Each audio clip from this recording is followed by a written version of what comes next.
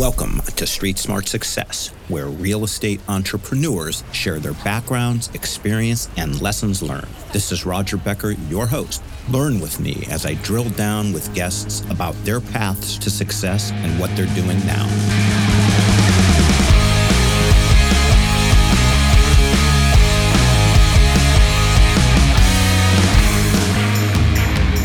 So today we have with us a young gentleman who I happened to have met last month at a family office conference, and we had a wonderful conversation. We both happen to be native Clevelanders of, I was going to say, on the south shore of Lake Erie, big Browns fans, so we're used to disappointment in life. And he is in the flipping space of small residential properties, unlike I've never seen. So I'm been super excited to have this conversation. He is the managing director of Terra Capital. He is Ray Hyman. Ray, welcome to Street Smart Success. Awesome. Thanks, Roger. I appreciate you having me on here. It's great content that I've been digging in over the last 4 or 5 months since I got onto you guys here, and it's some off the beaten path stuff, and it's just fantastic. Yeah. Appreciate that. Well, the first question I have is not real estate. We've covered that you're a native Clevelander, which is always near and dear to my heart. But when you went to NYU, you were a philosophy and math major. And I found that to be very, very interesting. And so why philosophy, and like how many guys are math and philosophy? Yeah. So I was actually a couple subway stops up at Columbia there, but I honestly, went into college. Did I say NYU? Yes. I'm not cool enough to go there. I tried to get into their parties. They wouldn't let me in. Well, egg on my face. What a embarrassment. I'm sorry, Columbia, and continue. I apologize. So I was in the Upper West Side with all the other nerds, and I studied a bunch of different things in my first year or two of college. I tried econ, I dabbled in physics. My mom's a doctor. She was always trying to get me to do bio. I took a couple semesters of that, but ultimately, math and philosophy just felt like the most challenging and interesting subjects. There wasn't a lot of overlap between those two. Pretty different crowd of folks, but it was a challenge as always, and I enjoyed it very much. So wouldn't trade it for anything. I got it. I know you worked in the finance world. How did you ultimately get into real estate and what you're doing now, which in a way seems so far removed from what the big finance world that you were in, and fascinating at the same time? Yeah. So my fascination with real estate is, lifelong, but it started when I was a kid. My dad's an architect. And I grew up around construction, his designs, always talking about it, taking us to Frank Lloyd Wright houses. And he was always working on, quirky homes, for pretty wealthy folks in Cleveland, weird apartment buildings in Akron, one-off restaurants here and there. And that was always my summer job, was working on his construction sites. And I just built up a love for it, not just the, construction part, but also the real estate aspect and what you can do with that and how you can change your life with that asset class. And also the art and architecture of it. And, I am no artist. I am no architect, but I do fundamentally really love what I invest in. And I owe that passion to him. But, when I was at college, one of the most important things that happened to me is I met my absolutely stellar business partner, Tom Higgins, who is a absolute stud, so to speak, in the construction and development world. And we started working together while we were still in school, and then immediately afterwards as well, on properties that were near us in New York City. And my lifelong kind of real estate passion came through with those. And we kept building on those smaller multifamily properties in New York City, ended up with, 10, 12, 13, 14, 15 of those. And, as the classic story goes, that, side work or side hustle kind of became the the main job eventually. And so that's where we are now. Wow. I did not know that. That is so impressive. While you guys were in school, you were doing this. And so a couple questions is, where were you coming up with the funds? I would imagine as students, you weren't exactly flush. In what parts were they in the boroughs, and how many units? And were you flipping them, or were you keeping them, or what did all that look like? Yeah, so we were the opposite of flush, and in some cases it was comical because we'd be closing on a $10 million asset, but I've been eating ramen and hot dogs for the last 10 days. But we've always worked with external investors. So we've gone out and fundraised for each of those deals. We both have experience in pretty buttoned up investment firms. Tom comes from family office real estate development as well as national developers. I was at JP Morgan and Booz & Co. and Spherica Capital doing all kinds of, capital raises and deals. So we can produce, really good models, really good materials. And although, we were a little young at the time, they had an impact. And, we went out to our networks, our professional networks, but also, friends and family to get started. And they, always stepped up and contributed to us. And actually, every single one of those investors from that period of our existence are current investors in our existing funds. So it's nice. They've kind of been along for the ride the whole time. But it took a little while to build up the war chest there. But we're getting there. So not to drill down too deep, but just for clarification, while you're in college, and granted, college isn't very long, it's 4 years, and who knows, maybe you didn't get going to junior or senior. I don't know. But I mean, what were the size of the deals then? And, cause you said a $10 million, deal, or what was the scope? Or were they a duplex in Queens for, $220,000? I mean, I'm just making that up. Yeah. That $10 million one was definitely our biggest one back then. But, it's an important question for our story, because the size of properties that we were generally buying, which were 2, 3, 4, up to 8 unit buildings in New York, is super important for what Terra Capital does today in our current model. But they were largely, these smaller buildings. We would hear about them. We would send out, little mailer campaigns to some of these, quirky little neighborhoods in Brooklyn. We locked down a couple that were in great areas in East Village, some in the Upper West Side. And in general, anywhere from, 2 to 8 units is what we were doing back then. In New York, those are pretty big checks still. Those are, in the mid single digits, $1 million total. But, after leverage, it was a very raisable amount of money for us. And we were doing a good job for our investors at the time. So they stayed on. Wow. So when you say after leverage, were you getting bank debt as well? We were. We were getting bank debt. We were, at the time, just using very typical, 30-year AM loans. Not that exciting, but we were doing a ton of construction work, and we would mostly pay for that out of equity at the time. Our view on the debt markets and how we use lenders has become significantly more complex since then. But we were, doing it in a pretty old school way. And Tom and I, that's our background is renovation, construction, investment. So we would go in there and take a pretty rough 4-unit building in a great place and turn it into something, pretty special. And we still have, about 100 units in New York that we still manage. And some of the outcomes there and what the rent is today versus when we bought it in the early 20 teens is pretty amazing trajectory.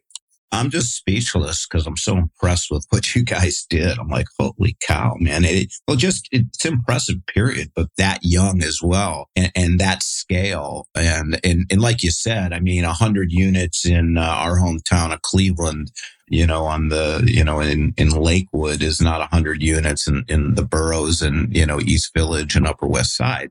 So that is like just so amazing that you guys did that. How did you deal with rent control? Because I live in a heavy rent control mecca, and with dealing with getting tenants out that have been there since Columbus discovered America.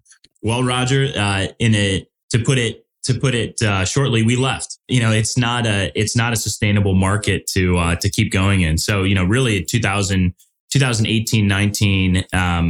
In New York, it started to become a much less attractive market. And that's what brought us to the Midwest, which of course is where I'm, from, is where we're from originally. And so I was, very happy with that. But it gave us the impetus, the opportunity to step back and say, hey, there's a lot of cities in the U.S. There's a lot of people in the U.S. Yeah, there's a lot of people in New York, but we've got some pretty major opportunities in some of these other cities that might be overlooked, still have strong fundamentals, and where yields are significantly higher. We can drive way better returns than we ever did in New York. And it pushed us to do that. We have always we're very due diligence forward, probably a lot more so than other multifamily investors in our kind of generation there. But, and so we've always been very aware of rent control and stabilization in New York. And we've, really limited our risk in our New York portfolio to that, which is not the cheapest thing to do. So we've come out all right in that overall, scheme, but it's just too much risk. It defeats the purpose of real estate to be investing in a market where, your asset might lose 30% of its value overnight just because of a piece of legislation. And we don't want to be working in that type of market anymore. Without getting too into the weeds on that, only because your markets are different and it's a different kind of a different model. But I have to ask the question just out of curiosity. Did you guys buy anybody out? We never did buyouts because we, just fundamentally not interested in that risk level. But, it's funny, in some situations we got in properties that we were managing but didn't own, we would get offers in the other direction to buy them out because it was such a standard thing that, if you're in a rent stabilized building, you've been there long enough, you're worth X dollars in a buyout. And it creates a sort of weird asymmetric part of the market that is not super healthy long term. And I think, New York's starting to hopefully figure that out. But it's not a piece of the business we wanted to be part of. When some of these long-term tenants impute their net worth, that's part of it. I have basically no assets, but I could probably get my landlord to buy me out for 50 grand. So I'm worth about 50 grand. That's exactly right. But you peel back the onion one more layer and you actually take a look at the true net worth of some of those folks. And it's a sad picture because there are, people with fine 6-figure jobs that have gotten into these units that are supposed to be reserved for people in need. And there's actually a significant amount of the, stabilized and controlled tenant base in New York that is, folks like that are sort of taking up resources that aren't meant for them. And then still taking that buyout money. So it's, sad picture in a lot of ways. Yeah. Well, one of my best friends who I've known my whole life, fellow Clevelander, is worth about 10 mil. And he's been in the same rent controlled apartment for over 30 years. And he thinks it's ridiculous, but he's not, he thinks it's just ridiculous, but he's not complaining about it. You made a comment that your due diligence forward in more so than other, multifamily operators. And I assume you meant like doing what you do. And is that because at the size that you're doing, even though you guys have been brilliantly figuring out a way to scale it, smaller buildings, it's just more, basically local contractors that are flipping a property once every year, 2 years? It's just, are you just bringing a level of sophistication to it that doesn't exist on that rung of the ladder? Yeah, I mean, I think that's a good way to put it. And, maybe I could step back and, kind of cover at a high level what we focus on. But, we're multifamily real estate investors that do it a little differently. As you mentioned, we're going after smaller properties. We've been trying to coin the term mini multi for a while now. Have heard, some people use it. We like that. But, this is lower middle market real estate. And what we're talking about is specifically properties with anywhere from 2 to 15 units. And so these are really the smallest, sort of apartment buildings out there. And, this is the part of the market that is, what we always call is too big for flippers, too small for developers. And so you're exactly right. It's a lot of these, local contractors that are walking into these jobs. Maybe they're doing the BRRRR strategy. Maybe not. Maybe it's, they do one of these every 18 to 36 months or something like that. But we do have larger scale competitors, but for the most part, it's, local and mom and pop groups that, aren't as sophisticated or well capitalized to do what we're doing at scale. And so, our business is all about scalability, processes, and making sure that we do every piece of this, very headache-ridden process of buying a multifamily property right. And that we can continue to keep doing it right each and every time, no matter how many properties we buy. And no matter how frequently we buy a new property. Right now, we're at anywhere from 15 to 20 units per month that we close on, and so there's a lot of due diligence. And so as a part of that, we've really sort of dissected what a property is. What are the most important pieces of it? You need to have a certificate of occupancy. You need to understand how the utilities are split out between different units.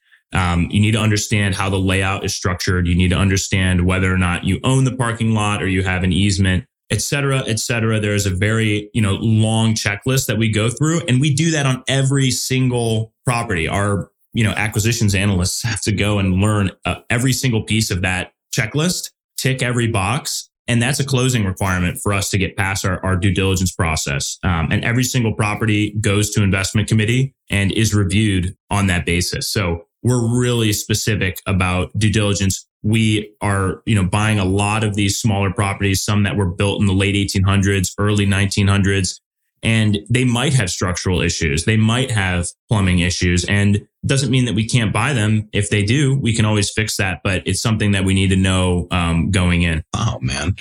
I keep hearing, so many, most of the people I talk to, which you may have gathered, or doing, or not many, multifamily, they're doing 200, 400 units and, they all want, it's like they want the newer vintage, the newer, the better, right? For all the obvious reasons. And you guys are like on the complete other side of that. Not that that's all that you do, but, you're willing to take on a building or 120 years old. Just for clarification, and it's not to try to put you in a corner, it's just curiosity. I was looking at your track record on your website, and it seemed like a lot of them were small numbers, of acquisitions of, could even be 80 grand, with CapEx of 30. And so I was wondering, you said 2 to 15 units. Where is the average? Is it looked like just at a first glance is duplexes, triplexes, but is it been migrating more to the upper end of that scale? I'm just trying to get a sense of where the wheelhouse is, or what you're mostly doing now. Yeah. So some of our website numbers are probably a little outdated. We just worked on that a few months ago, but the reality of the situation is we think of it on a per unit basis. And, I could talk a little bit about how we sell these properties, but we do that on a, per unit and cash flow basis. Okay. Predominantly. But, the way we like to think of it is that, we want to buy in the, $100,000 per unit range. We want to be all in renovated in that kind of $150,000 to $170,000 per unit range. And then we want to exit in that 225 to 227 range. And in some cases, we've gone, a little bit higher than that. And that is, how we tend to think of it. That said, more to your question, we love duplexes, triplexes, and we have, a fair number of quads. But where we're really, our bread and butter is that 6 to 8 unit property that needs a lot of work. Anywhere from 20 to 50% of the total amount of money that we spend on the property is going to be in renovations. Maybe there is, maybe it's occupied, semi-occupied frequently there are some empty units. It's a property that's been forgotten or not managed well. Maybe it was inherited 5 years ago from a family member who was self-managing. And that person now, doesn't think about it that much, hadn't really thought about it for a while. We contact them. Most of our acquisitions are off market at this point, but we get in touch with that owner. We take it off their hands at a very good discount. And then we, add a tremendous amount of value in renovations, lease it up, self-manage so that we, get every, last dollar out of that property. And that's the place where we do best, because there are very few local groups that can repeatably afford to buy 6 to 8 unit apartment buildings. They're not cheap. You're, getting close to $1 million at that point. And most of those local groups can only do that, once every 2 years at most. But we do it 2 or 3 times a month. So that's our sweet spot. It makes the renovations and construction side more scaled, because you can have one slightly larger group do, 6 or 7 units at a time. And that's where we really like to go. But we do, we just closed on a 15 unit building, this week in Indianapolis. We, closed on a small portfolio of 16 units, at the end of December in Pittsburgh that, was comprised of, four different buildings. So average of, 4 units per.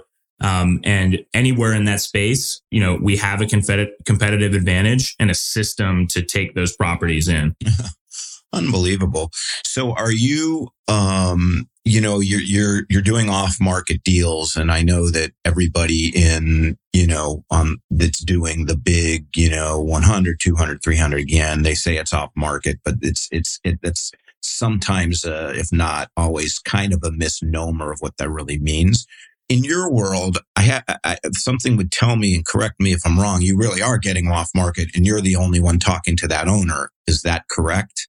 Oh yeah. So I love this topic, because this is one of the pieces at Terra that I specialize in, and I did acquisition strategies for larger companies that were rolling up smaller companies for a long time. I did some similar acquisitions, and real estate was slightly larger deals for when I was working for other people, and I brought a lot of that kind of set of strategies and tactics and technology to this space in real estate to really drive these truly off-market communications. So, our process is, nearly big data at the, top of the funnel. And we are taking, 5, 6, 7 large scale data sets in any given market, sort of overlapping and combining those so that we can get, property address, unit count, a little bit of information about a property, and who the owner is for each individual property, running it through a handful of third-party, vendors and kind of technology solutions to get contact information. And then we're leveraging a host of vendors for cold calls, emails, mailers, really any medium that you can imagine that a potential owner might have. We contact them, through that medium. And then we have a CRM that kicks out those potentially motivated leads to our acquisitions analysts. And they really are the only people talking to these sellers. Every once in a while, you get somebody who's entertaining an offer, saw one of our mailers, wanted to learn more and see what the price was. But for the most part, we're contacting people that hadn't thought about this property for a while. Maybe they missed a tax payment on it just because they weren't, they didn't remember to pay it. It's a drag for them. They don't want to hire a manager. They don't know anything about real estate. It's one of, at most, 2 or 3 properties that they own. And they're very happy to, get it off their hands. And we are all about, building that one-on-one communication with a seller and bringing it to close. And that's what, the folks that sit with me here in New York, that's what they do. That's what they're trained to do is take that off-market lead and bring it to close. And it's a win-win-win situation, because we get a fantastic deal. This seller who, for whatever reason, doesn't think to or doesn't want to go to a broker. Maybe they're embarrassed about the property. Maybe maybe they hadn't thought about it for a while, so it hadn't occurred to them to sell it. Whatever it is, they get something off their plate and they get, a nice check to walk away from, or they get to, clear out a mortgage. And then the community has a massive improvement because we take that property that might have been partially vacant.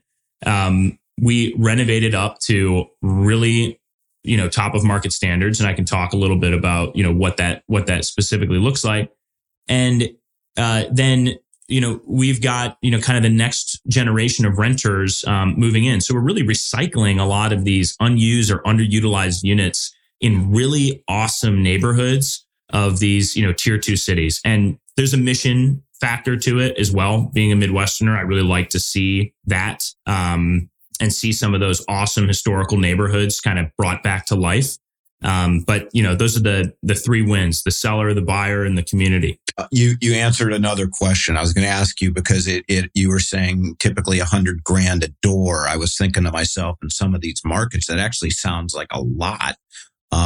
But so I was going to ask you about neighborhoods. Yes, you're going in where, young professionals want to live, because it's a cool neighborhood, maybe some coffee shops, some amenities, some cool restaurants, and this kind of thing. Yeah, that's exactly what we're going for. So we did that in New York City, and similar to New York City, a lot of these neighborhoods have, interesting side to them where it's where people really want to live. It's where they think is cool. But there's not a lot of nice apartments for them to live. So they go live, downtown, or they go live, somewhere off the, kind of off the reservation there where there is a, nice new modern apartment building for them to live. And then they're constantly either commuting or traveling back to these cool neighborhoods. So there's significant demand to actually live in these neighborhoods.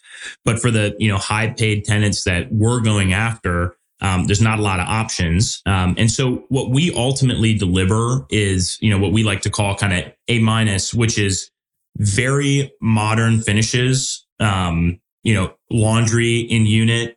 The interior of the unit looks like a luxury style building. But there's obviously, no common space. There's no gym. There's no doorman. There's nothing like that. But we offer that at a 30 to 35% discount in rent versus a large scale, multifamily new development type property. And so, we get overwhelming pings on, new listings. We get, in a week, 150 plus people pinging for to tour the property and rent. And we rent, usually in less than a week. So there's significant demand for the product that we're creating in these neighborhoods.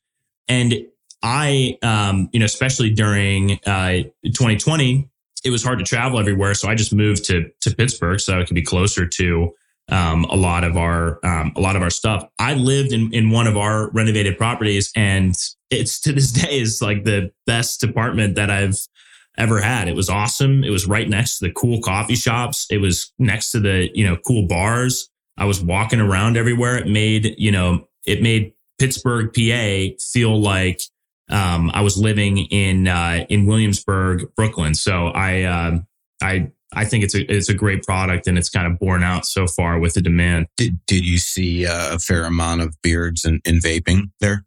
There's a tremendous amount of beards and vaping. I have to report that.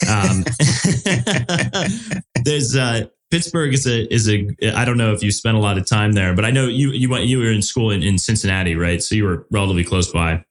Prior to that, I did a stint at a boarding school outside of Pittsburgh, and I got expelled on April 1st of that year. It happened to be my mother's birthday, but that's a digression that we don't need to go into right now. But yes, thank you very much. I am a Bearcat, went to University of Cincinnati because unlike you, I couldn't even step foot on Columbia, much less have a prayer to get in. But anyway, yeah, go ahead. Well, I would like to know a lot more about that story, Roger. So maybe after I get to hear about the expulsion, but definitely go Bearcats. But Pittsburgh is a very curious culture. It's there's an amazing beer scene. amazing coffee culture. The music scene is fantastic. And it's all, sort of under the radar, and people don't think of Pittsburgh as being a cultural hub, but it is. But it's somewhere between Williamsburg and Brooklyn and Portlandia. And so there's weird stuff going on there, but if you're, open-minded about it, it's a fun place to be. Well, coincidentally, I'm in Portlandia as we speak because we have a second home up here, and we just got here like 2 days ago. For the first time, we've owned the place for years. Just coincidentally, going back to an inference you made earlier, you were saying you said you're self-managing as well. I believe that's what you said. Yeah, that's right. To control that variable. Are you keeping these properties, or are you flipping them, or both? So that is the most important part of our model. Maybe not the most important, but it's one of the most important parts. Is not how we buy, not how we manage, not how we renovate, which we think is innovative and drives returns above what others do, but it really has to do with how we exit. So, a lot of people are doing, single family homes, flip it, make a good profit. Maybe they do duplexes. Maybe they do, own 3 or 4 at a time, whatever. And then, of course, there are, large scale aggregators of those. But what we are doing is, something similar to the large scale single family home aggregators, but in the mini multi space. And so we aggregate these properties into portfolios of 150 plus units for sale to institutional buyers and larger PE funds, family offices, groups like that. And that is where we really juice our returns, because this group of buyers are extremely hungry for larger assets where they can write check sizes that are above a certain level. They would never go after individual assets that small, but they love portfolios because they can get that lower middle market exposure. They have a higher cap rate at entry than they would with a large scale multifamily property. They can geographically hedge because it's not just one little corner of Pittsburgh that they're buying in. It's across the whole city. And then, at the end of the day, there's just not that many individual 150 plus unit assets in our markets. So we're providing, a need. We're meeting a certain demand for our end buyers with these portfolios. So, we like to refer to it as portfolio building, portfolio arbitrage, portfolio premium. But that's how we kind of turn that $250,000 a door value up into the $275,000 to $300,000 a door value when we sell as a portfolio. And there are, comps that are above that. But that's what we like to, kind of target to for our internal view. And we're more conservative on our modeling, of course, for external stuff. But that's how we like to think of it. So, there's a couple different ways to phrase that, whether it's portfolio building or, we've, used the term institutionalizing the lower middle market, or sort of securitizing mini multi assets. And bundling them so that institutional buyers can, get exposure to that space. But, in the same way that we're taking advantage of that too big for flippers, too small for developers market gap on entry, we're taking advantage of this. There's not enough large scale multifamily assets for larger investors to go after piece on the back end. And so minimizing entry costs, maximizing exit prices per unit, that's the front and back of funnel of our, whole process. So that's how we exit. And if during a process, we're still a buyer at the best offer, then we'll buy the properties or the portfolio and we'll roll it into our core fund. But for the most part, we get really, really strong offers from external groups and we sell. Wow, man. So the management is just in the interim, as you're aggregating and accumulating and getting up to, let's say, 150. So that might take a few years-ish or whatever. So what you're saying is the first ones, you're going to have for a couple of years, you manage them until you sell them. That's exactly right. And we aggregate them. It takes time to finish the renovations. But we like to really manage a fully leased up 100% cash flowing property for at least 18 months before selling, because these institutional buyers, what they like is a institutional grade asset. They want something that has real cash flows. We can definitely get pro forma credit for, recently renewed leases and stuff like that. But they want to look at a quality of earnings. They want to look at audited 12, 18 months trailing financials. And we, want the control and be able to be in there ourselves, managing the properties to make sure that they maximize cash flow and really get the most at exit. And so that's a key part of our strategy. It's great. The cash flow in the interim is fantastic, but it's all about showing that strong cash flow at exit for us. And there's so many things that local management can't get to. The number one thing is that local managers are 2 to 3 percentage points more expensive than us, and so we can automatically kind of reduce our cash basis just by charging much less for management internally. But then on top of that, a lot of local managers don't take full advantage of website listings in our markets. They're not listing on apartments.com and stuff like that in Pittsburgh. It's crazy. They don't offer free first month's rent to increase their underlying rent basis. They don't go after tax basis reductions. So they get reassessed on taxes and they just say, okay, we'll pay more taxes. But that's insane. You can go and you can appeal it and you don't win every time, but you win enough times that it makes a lot of sense to have a system in place to do that. They don't use low efficiency or rather high efficiency appliances, stuff like that, because they don't care. It's not their money, but it is ours. So we like to manage it ourselves and get everything out of it that we can. Okay. Are you seeing any, you said you're renting these things within a week and it's now January 2023. And in, the smile states where everything was go, go, go. I think in 2021, I think rents were up in some of these markets as much as 30%. It was, crazy. And now it's not the opposite, but, vacancies are increasing, rents are decreasing. In terms of what are you seeing in terms of the neighborhoods and what you guys are doing? Have you seen a blip or not really? If anything, we're accelerating a little bit. So we haven't talked a ton about, where we do this model that Terra Capital does, but that's an important piece for us, both at the MSA level and at the neighborhood level. But what we see in our, what we call submarkets or neighborhoods or neighborhood groupings, we see continued high single digit, low double digit rent growth. Now, some of that is inflation pushed.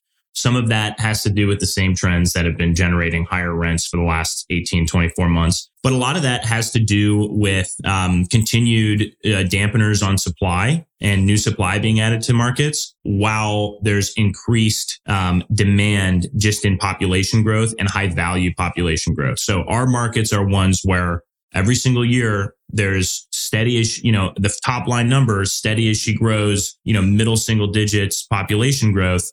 But you peel the onion back one layer and you see that, that's the net effect of a lot of medium cost location technology and business services jobs entering, a lot of healthcare jobs entering, UPMC, IUP in Indianapolis, and a host of hospital systems in Columbus, but not the least of which being OSU, are expanding every single year, their footprint, their size, and their job count. And that shows up in employment. It shows up in population. And then education, of course, as well. These are all education center markets. And these are long-term, extremely sticky, at least partially government subsidized employment bases that are here for the long run.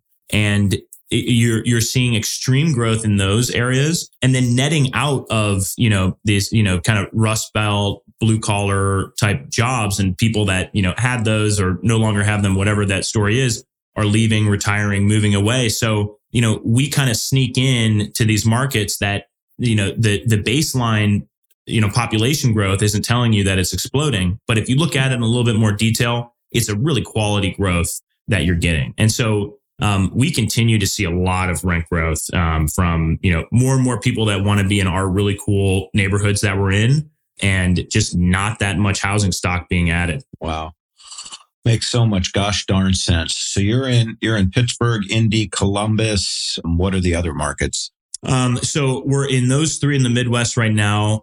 We have a handful of other markets that we, are kind of in the crosshairs there that we would love to go to in the next 6 to 12 months. And we're starting to work on those. Kansas City is certainly on the list. Louisville, Cincinnati's up there.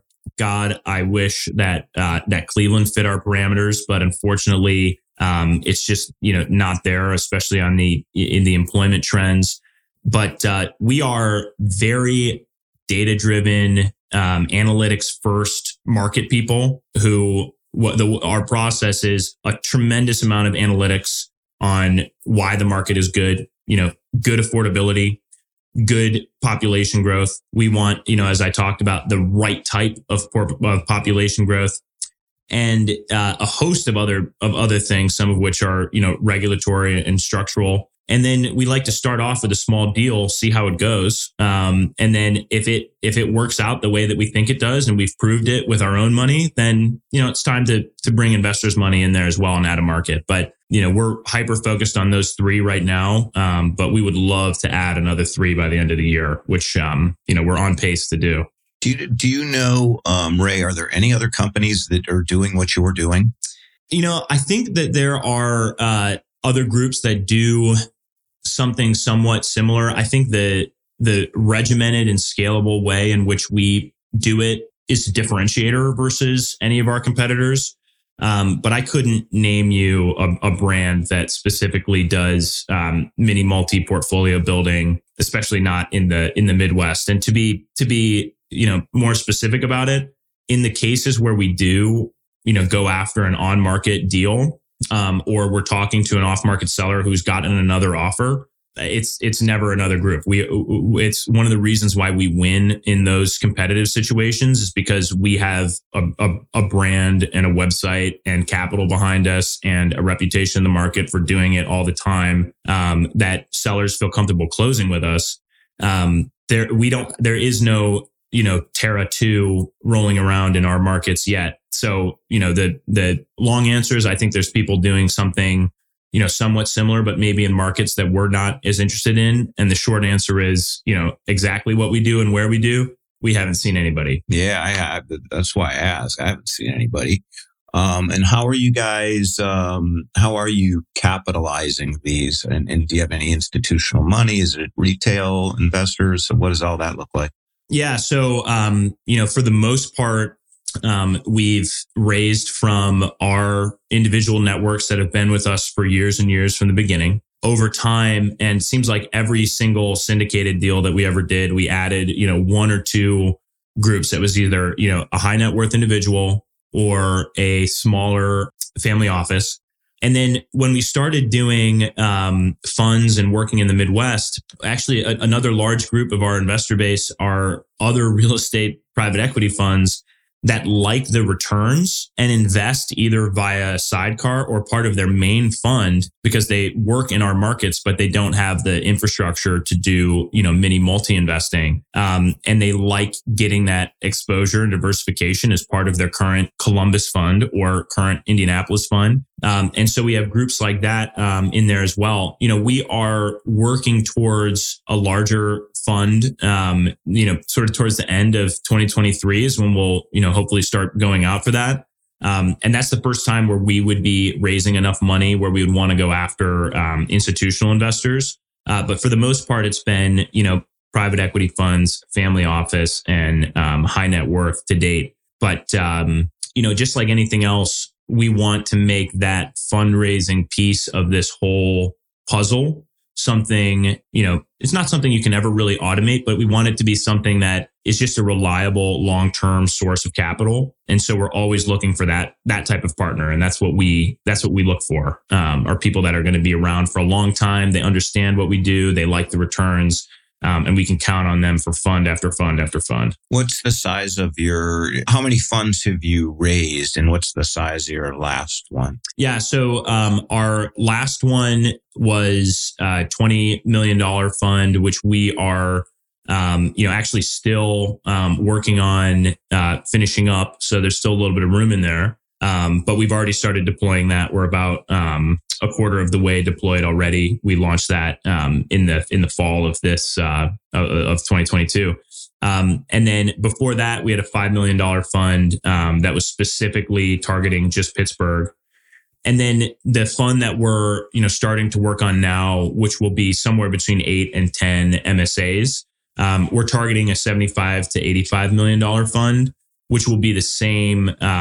We kind of work backwards from the equity through to the debt to the per unit price, because what we want to do is be able to build at least 150 unit portfolio in each MSA with a given fund. And so that's how we, kind of think about the total dollar amount that we're raising. And, that's the path that we're on. But, we think that there are probably 20 good MSAs for our model in the US, and probably 50 total doable MSAs in the US. So we have a lot of runway for larger and larger funds. We always keep our existing markets in future funds so that, we keep the advantage of our reputation and network in those places. And that's how we're trying to grow, is just snowballing off of good markets. Wow. Very, very interesting. What approximately is the size of your, and I'm, I feel like I want to apologize for asking these just, straightforward questions. What the heck? And that is, what's the size of your overhead? Yeah, it's your show, Roger. You can ask whatever straightforward questions you want. Our overhead right now, our monthly out the door, is about 28.5. Oh no, I was asking number of head count. It wasn't that straightforward of a question. Oh, okay. So our current head count is 7. So, we're 7 folks in our kind of main thing, but we, I didn't talk too much about our development strategy, but, we are sort of business builders of these, to suit our lower middle market assets. We're business builders of our, lower middle market partners. So, some of our contractors that we work with started out alone, or it was just 2 guys. Now they're 5. We're their only client for the most part. So, are those employees? Are those not employees? Technically no, but, we're the only people that they work with. They're technically still contractors, and we kind of built their business up. So when you include them, we're up into the, well up into the teens in total, people that we would consider group members, and that we have weekly meetings with and constant check-ins with. And when we're, in market, which is every other week, we get a beer with them or grab dinner or, walk the site and shoot the S word. And that's really, the way that our team is built up. But, we do have that, steady monthly out the door kind of cash basis that we use for our off market strategies, right? We have vendors that we work with, et cetera. So we do also have that, we always say it's right around 28.5, but that's, we're paying our vendors for cold calls, vendors for mailers, et cetera. So, there's a fund cost, there's a cash cost to generating all these leads. And, obviously that factors into returns, but it's an important part of our, little ecosystem that we've built out of individuals and vendors, really, really across the world at this point. But man, oh man. Are you the guy, Ray? Because you said that, you moved to Pittsburgh and you spend time in these markets. Even before we hit record, I think you said you're spending half your time on the road and half in Williamsburg. Are you yourself looking at all these acquisitions, before the trigger gets pulled? When we first started, that was 100% the case. Now there is always somebody from our team that walks a property at least twice before closing. It is very frequently the case that either Tom, my partner, or myself make it to a property. Just because we're there so frequently, we'll stay an extra 4 hours and walk all the properties that are on the pipeline. But we're getting to the point now, and it's that more than any other, number, figure, or market or anything like that is really the psychological jumping off point for us, where sometimes we do close on properties that, I've never walked before, which for a group of people that is so due diligent intensive and, really focused on the specifics of a deal, is a piece of control that is a little bit difficult to let go of. But we've put the systems and people in place that, to be completely honest, they do a better job than we do most of the time on these due diligences anyway. So we're comfortable with it, but as we continue to scale, that'll be increasingly the case that we're buying properties that I personally have not seen, although my analysts have been to multiple times. Got it. Fantastic, man. This has been for me what a breath of fresh air of a conversation, because what you're doing is it's so simple, but yet innovative in its simplicity. How would one contact you, find out more about Terra Capital, et cetera, et cetera? Yeah, so we have a intake form on our website, which is usaterra.com. Very patriotic. And we welcome folks to come on there. We've actually got some interesting stuff about our model and renovations. We've got a cool 3D rendering of a I think it's a triplex that we put on Matterport and finish renovating, so you can see actually a before and after of what one of our typical properties kind of looks like. We very much so welcome a reach out by that form. And what I always tell people, maybe it's obvious from this conversation, but there's for whatever reason, maybe there's something wrong with me. I don't know what it is, but Tom's got it too.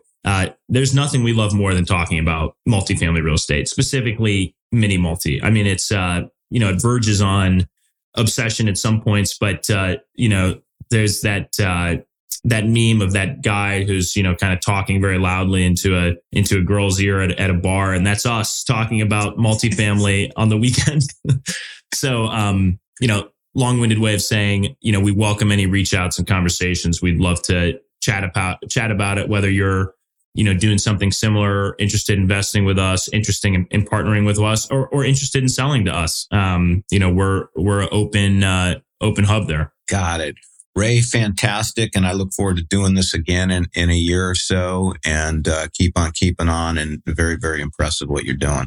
Awesome. Well, thanks, Roger. I am extremely grateful for the opportunity to be on here. It was fantastic as always, and a complete pleasure, and look forward to catching up soon. And I'm not going to let you forget about that expulsion story. I want to hear it. Well, I'll tell you in a minute, but you know what? It'd be interesting if next time we do this, you have a beard by that point. We'll see. Enough time in Williamsburg. I don't know. I've got a little bit of a scruffle today, but it's a Friday. I don't know if that counts. All right. Okay, Ray, we'll end with that. Talk to you.